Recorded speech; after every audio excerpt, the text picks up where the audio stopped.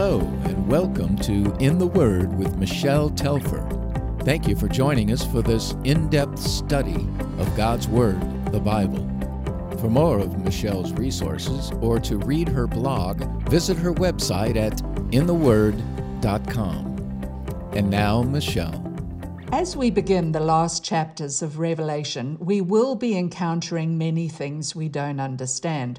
And though we won't have all our questions answered until we stand before God face to face, there are some things we do know with great assurance. God is trustworthy, and we know that those whose names are written in the Lamb's Book of Life need not fear any part of the future as God works out his plan for the restoration of all things. As we begin our text in Revelation 19, verse 11, we see Jesus as we've never seen him before. I saw heaven standing open, and there before me was a white horse, whose rider is called Faithful and True. With justice he judges and wages war. His eyes are like blazing fire, and on his head are many crowns. He has a name written on him that no one knows but he himself. He is dressed in a robe dipped in blood, and his name is the Word of God. Heaven opens, and John sees before him a magnificent white horse with a victorious figure riding astride him, a figure who is very plainly Christ, because we're told in the last part of John's description that his name is the Word of God. He's also called Faithful and True, a name for Christ we saw in Revelation 3, verse 14. What a stark contrast this is to the lies and deceit of the Antichrist. The fact that Jesus arrives on a horse, though, is significant. At his first coming, Christ entered Jerusalem on a donkey, which in the custom of the day symbolized a king coming in peace. However, at his second coming, Christ will arrive seated on a majestic white horse, symbolizing the return of a victorious conquering king. Notice that Christ is proclaiming victory here even before the final battle has been waged. There is no question about his purpose. He has come to make war with justice and righteousness against all that is evil. His eyes are like blazing fire. Nothing escapes the piercing gaze of his judgment. And on his head are many crowns, diadema in Greek. These are not like the crowns we've seen mentioned before in Revelation, for these, the diadema, are the royal crowns. He is coming as ruler of all, as King of kings and Lord of lords. John notices the blood on Christ's robe, and though we normally associate Jesus with the blood of his own sacrifice, this time the blood on his garments is not just his own. At this Advent, it is the blood of his enemies as well. The robe dipped in blood is a picture from Isaiah's prophecy about the day of God's vengeance. In Isaiah 63, verses 1 through 4, the prophet actually has a discussion with the magnificent victor. Isaiah says to him, "Who is this robed in splendor, riding forward in the greatness of his strength?" And the victor replies, "It is I, proclaiming victory, mighty to save." Isaiah then asks, "Why are your garments red like those of one treading the winepress?" And the victor answers, "I have trodden the winepress alone. From the nations no one was with me. I trampled them in my anger and trod them down in my wrath. Their blood spattered my garments, and I stained all my clothing. It was for me the day of vengeance. The year for me to redeem had come." John also notes that the rider has a name written on him that no one knows but he himself. For as much as any of us think we know about Christ, he is so much more. We know Jesus as our Savior, our Redeemer, our Shepherd, our brother, and our friend, our Lord and our God. But how can we possibly grasp all that he really is? Note that Jesus does not come alone here. John sees a great host with him in verse 14. The armies of heaven were following him, riding on white horses and dressed in fine linen, white and clean. Out of his mouth comes a sharp sword with which to strike down the nations. He will rule them with an iron scepter. He treads the winepress of the fury of the wrath of God Almighty. On his robe and on his thigh he has this name written, King of Kings and Lord of Lords. The armies of heaven who follow him are made up not only of his angels, but of all who trusted in him. They also ride white horses, the same symbol of victory as their leader, and they're said to be clothed in fine linen, white and clean. In other words, they are not dressed for battle. They do not wear armor. They are dressed as victorious conquerors because the battle belongs to the Lord. He is the one who will strike down the nations with his powerful word and rule them with a rod of iron, or in other words, with a firm hand, allowing no more rebellion. He is the one who will tread the winepress of God's wrath. He is the one who is called King of Kings and Lord of Lords. Verse 17, and I saw an angel standing in the sun who cried in a loud voice to all the birds flying in mid-air, come, gather together for the great supper of God, so that you may eat the flesh of kings, generals and mighty men, of horses and their riders, and the flesh of all people, free and slave, small and great. This is a reference to the coming battle of Armageddon that ends badly for all those who are opposed to the Lord Jesus. All those who reject God and their opportunity to be at the glorious wedding supper of the Lamb that we saw last week are now compelled to attend a different kind of feast with a very different guest list. This is the supper of the great God, to which the birds are especially invited. They're the special guests who will feed upon the utter carnage the last battle will entail. Sadly, this feast that the earth dwellers must attend is a gruesome one. Why sadly? Well, because none of them had to be there. Even in the tribulation, God's gracious offer of salvation had been made, but each person there had refused to accept that offer and instead remained in opposition to Christ. In verse 19, John says, Then I saw the beast and the kings of the earth and their armies gathered together to make war against the rider on the horse and his army. Interestingly, there's no blow-by-blow description of that final battle. It really isn't a clash of forces that are equal in strength. It is a judgment that falls quickly and completely, and none escape, not even the Antichrist and the false prophet. For John says, But the beast was captured, and with him the false prophet who had performed miraculous signs on his behalf. With these signs he had deluded those who received the mark of the beast and worshipped his image.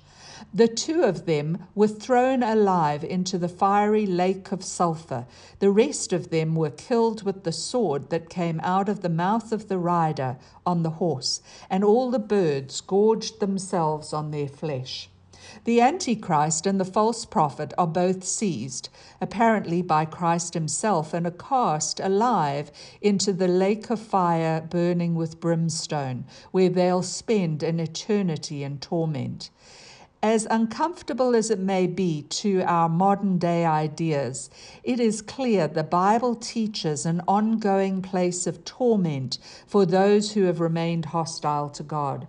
Those in the lake of fire are not destroyed. They do not cease to exist. In fact, we'll see the Antichrist and the false prophet later in Revelation still alive and still in that place of torment. Though the armies who followed them are killed and their flesh was eaten by the birds that had been called to the supper, there is no mention of the beast's followers being thrown into the lake of fire just yet. Their final judgment will happen later in chapter 20. But does the text say that everyone on earth dies at this point? No, it is just the rest of them, the rest of those who are present at the Battle of Armageddon. It is their blood that flows like a river the length and breadth of Israel, as forewarned in Revelation 14, verses 19 to 20. But the whole world is not present at the battle, for remember elsewhere we were told that other earth dwellers hid in caves, hoping that the rocks would fall on them to hide them at Christ's return. Another important observation is that although the Antichrist is dealt with here, Satan has withdrawn from him and will face his own final judgment and doom in the next chapter. In fact, there's no actual break in the original Greek between what happens to the Antichrist and false prophet and their followers at the end of chapter 19 and what happens to the dragon they serve at the beginning of chapter 20. So let's back up and read it that way. Chapter 19 ends with this. The two of them were thrown alive into the fiery lake of burning sulfur. The rest of them were killed with the sword that came out of the mouth of the rider on the horse, and all the birds gorged themselves on their flesh. And then chapter 20 follows. And I saw an angel coming down out of heaven, having the key to the abyss, holding in his hand a great chain. He seized the dragon, that ancient serpent who is the devil or Satan, and bound him for 1,000 years. He threw him into the abyss and locked it and sealed it over him to keep him from deceiving the nations any more until the 1,000 years were ended. After that, he must be set free for a short time. In this complex piece of the vision, once the Antichrist and false prophet have been dealt with and their armies defeated, an angel comes from heaven to deal with Satan, who is the dragon of Revelation 12, the serpent of the Garden of Eden. This mighty angel carries the key to the abyss in one hand and a large chain in the other. He first seizes Satan and binds him with the chain. This is perhaps not meant to indicate a literal chain, but certainly it is some sort of severe restraint that will last for 1,000 years. Then he throws Satan into the abyss and locks him inside, securing the entrance so that he cannot possibly free himself, nor be freed by anyone else from the outside. There is a purpose to this confinement. It is to keep him from deceiving the nations any more until the 1,000 years were ended. Although we're not specifically told that his demons are with him, that is implied, and so for a period of 1,000 years, they will all be imprisoned in the pit. With Satan bound, though, what happens on earth? Well, this span of time is known as the millennium, from the Latin mil meaning 1,000 and annum meaning years. This is the time during which the saints will reign on earth with Christ. We don't have time to go into more detail now, but there are different views concerning this reign of Christ on earth, and I hope to revisit this in our final lesson once the text of Revelation has been covered. John gives us a glimpse of that time in verses 4 to 6, saying, I saw thrones on which were seated those who had been given authority to judge, and I saw the souls of those who had been beheaded because of their testimony for Jesus and because of the word of God. They had not worshipped the beast or his image and had not received his mark on their foreheads or on their hands. They came to life and reigned with Christ 1,000 years. The rest of the dead did not come to life until the 1,000 years were ended. This is the first resurrection. Blessed and holy are those who have part in the first resurrection. The second death has no power over them, but they will be priests of God and of Christ and will reign with him for 1,000 years. In this section, we see mentioned three different groups of people. There are the group who are seated on the thrones, there are the martyrs of the tribulation, and there's a third group of people mentioned in verse 5 as the rest of the dead. We'll say more about them in a moment. Let's take a close look, though, at the first two groups. John sees holy ones of God seated on thrones and identifies them as those who have been given authority to judge. Elsewhere in Scripture, we're told that all Christ followers will act as judges in the end. For example, in Revelation 2, verse 26, Christ tells those who overcome and do his will that he will give them authority over the nations. Paul also referred to this when he encouraged the Christians in Corinth to settle disputes among themselves. In 1 Corinthians 6, verses 1 through 3, he said, "If any of you has a dispute with another, dare he take it before the ungodly for judgment instead of before the saints? Do you not know that the saints will judge the world? Are you not competent to judge trivial cases? Do you not know that we will judge angels?"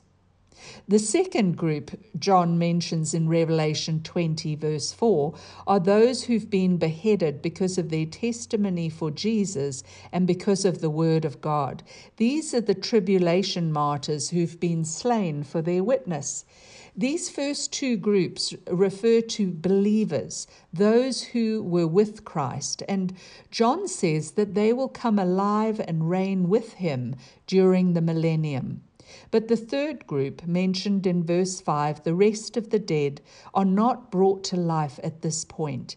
They are those who are dead in their sin, who oppose God and do not belong to Christ, but who worship the beast and took his mark. John says that they will be judged at the end of the millennium, at the end of the 1,000 years. John then explains that what has occurred here at the start of the 1,000 years is the first resurrection. Perhaps it'll surprise you to know that there is more than one resurrection mentioned in Revelation. There's the resurrection of the righteous, which we see here, and then there will be a second resurrection, the resurrection of the unrighteous, which will include the dead mentioned there in verse 5. John then says something important about this first resurrection. In fact, it's the fifth blessing of Revelation. He says, "Blessed and holy are those who have part in the first resurrection. The second death has no power over them, but they will be priests of God and of Christ and will reign with him for 1,000 years." God's holy people, those who belong to Christ, are part of the first resurrection, and they are blessed because the second death has no power over them. We learned about the second death previously in our study. Do you remember? All people who have ever lived will face physical death, the end of biological life. But the second death is the eternal separation from God and his life, a spiritual kind of death that is suffered by those who do not belong to Christ.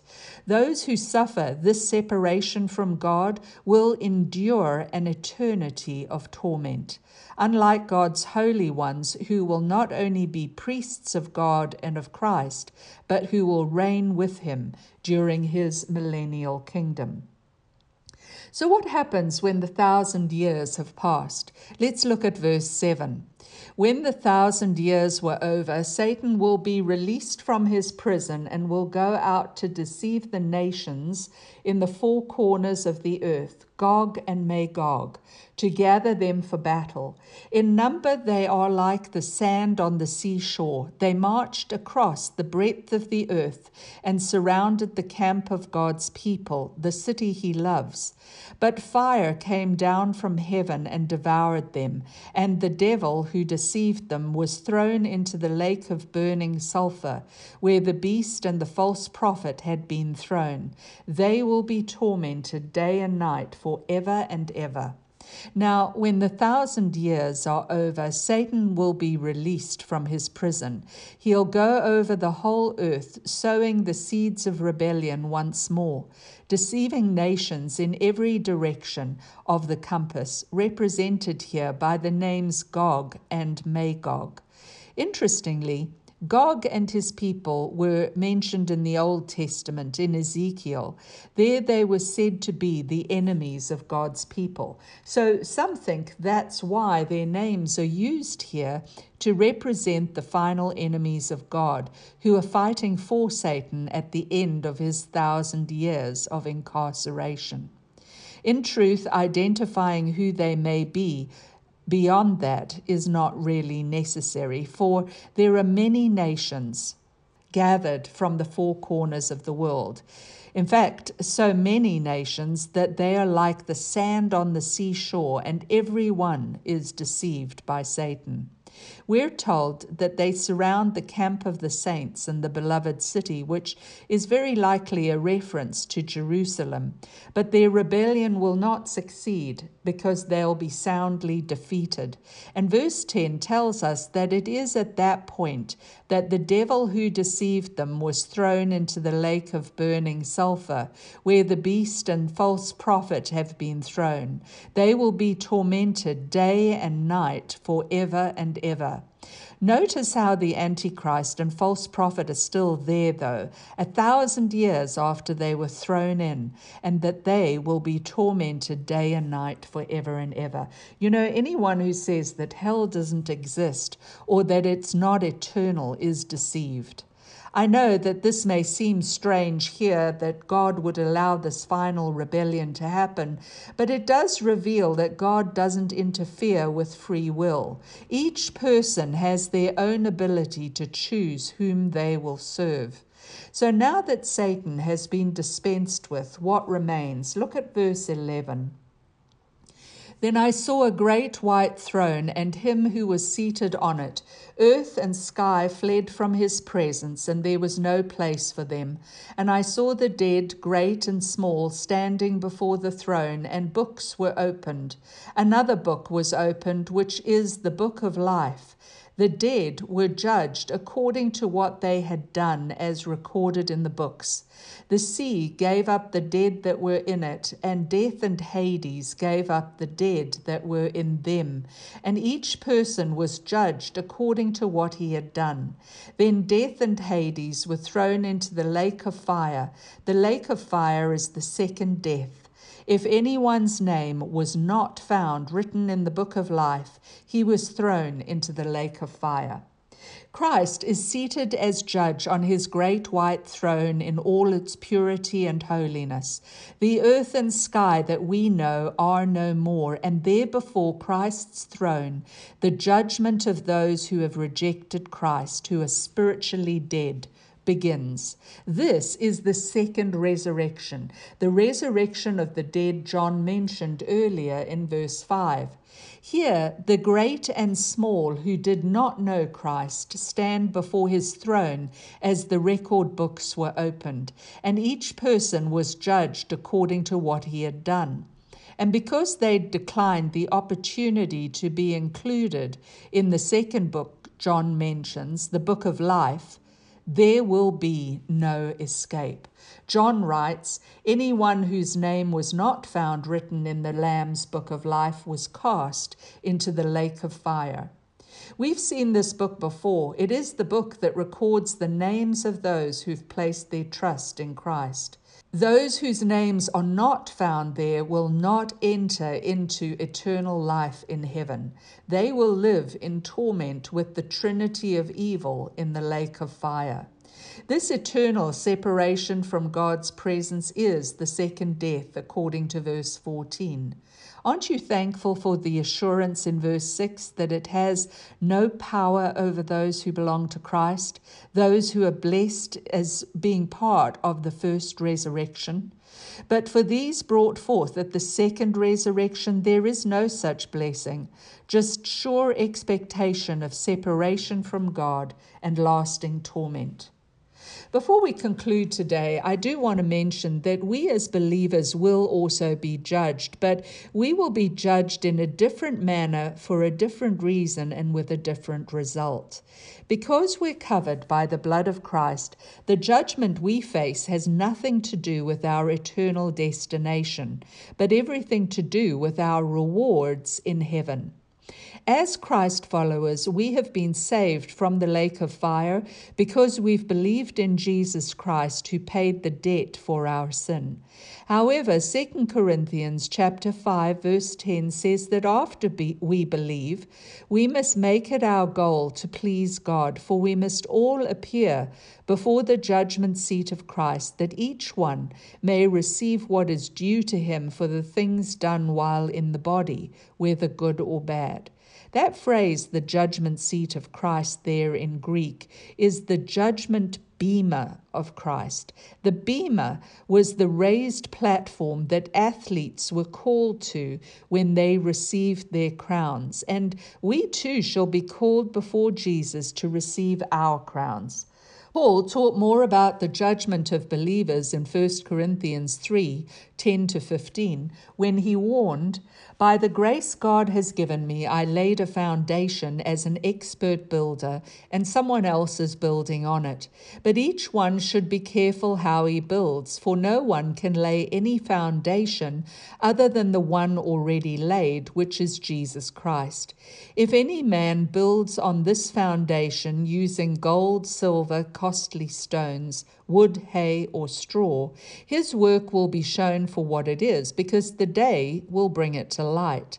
It will be revealed with fire, and the fire will test the quality of each man's work. If what he has built survives, he will receive his reward. If it is burnt up, he will suffer loss. He himself will be saved, but only as one escaping through the flames." Christ is the only foundation that can be laid. However, we each choose how we build on that foundation, and this is where our works come into play. Jesus said in John chapter 6, verse 29, that the work of God is this, to believe in the one he has sent. That's really the first work that God desires. And until that work is done, nothing else matters. There's nothing else to build upon. But those who've believed in Christ, who have made him their foundation, their cornerstone, will be saved. And we build on that foundation of Christ by the things that we do as believers. The quality of our work determines our rewards, and those who have built poorly with shoddy materials or with little effort will suffer loss. They themselves will be saved, but only as one escaping through the flames. I don't know about you, but I don't want to enter heaven with the smell of smoke on me. I want to stand firm on that foundation, which is Christ, and then build my life with the things that matter, the things that will stand into eternity. I know this has been a complicated passage of Scripture today, and I appreciate that we will still have questions that really may only be answered when we stand in God's presence and see him face to face. Next time, John will introduce us to where that might take place as we look at John's vision of the heavenly city, the New Jerusalem. God bless you. Thank you for listening to In the Word with Michele Telfer. Join us next week as we continue our study from God's Word, the Bible. For more of Michele's resources, visit her website at intheword.com.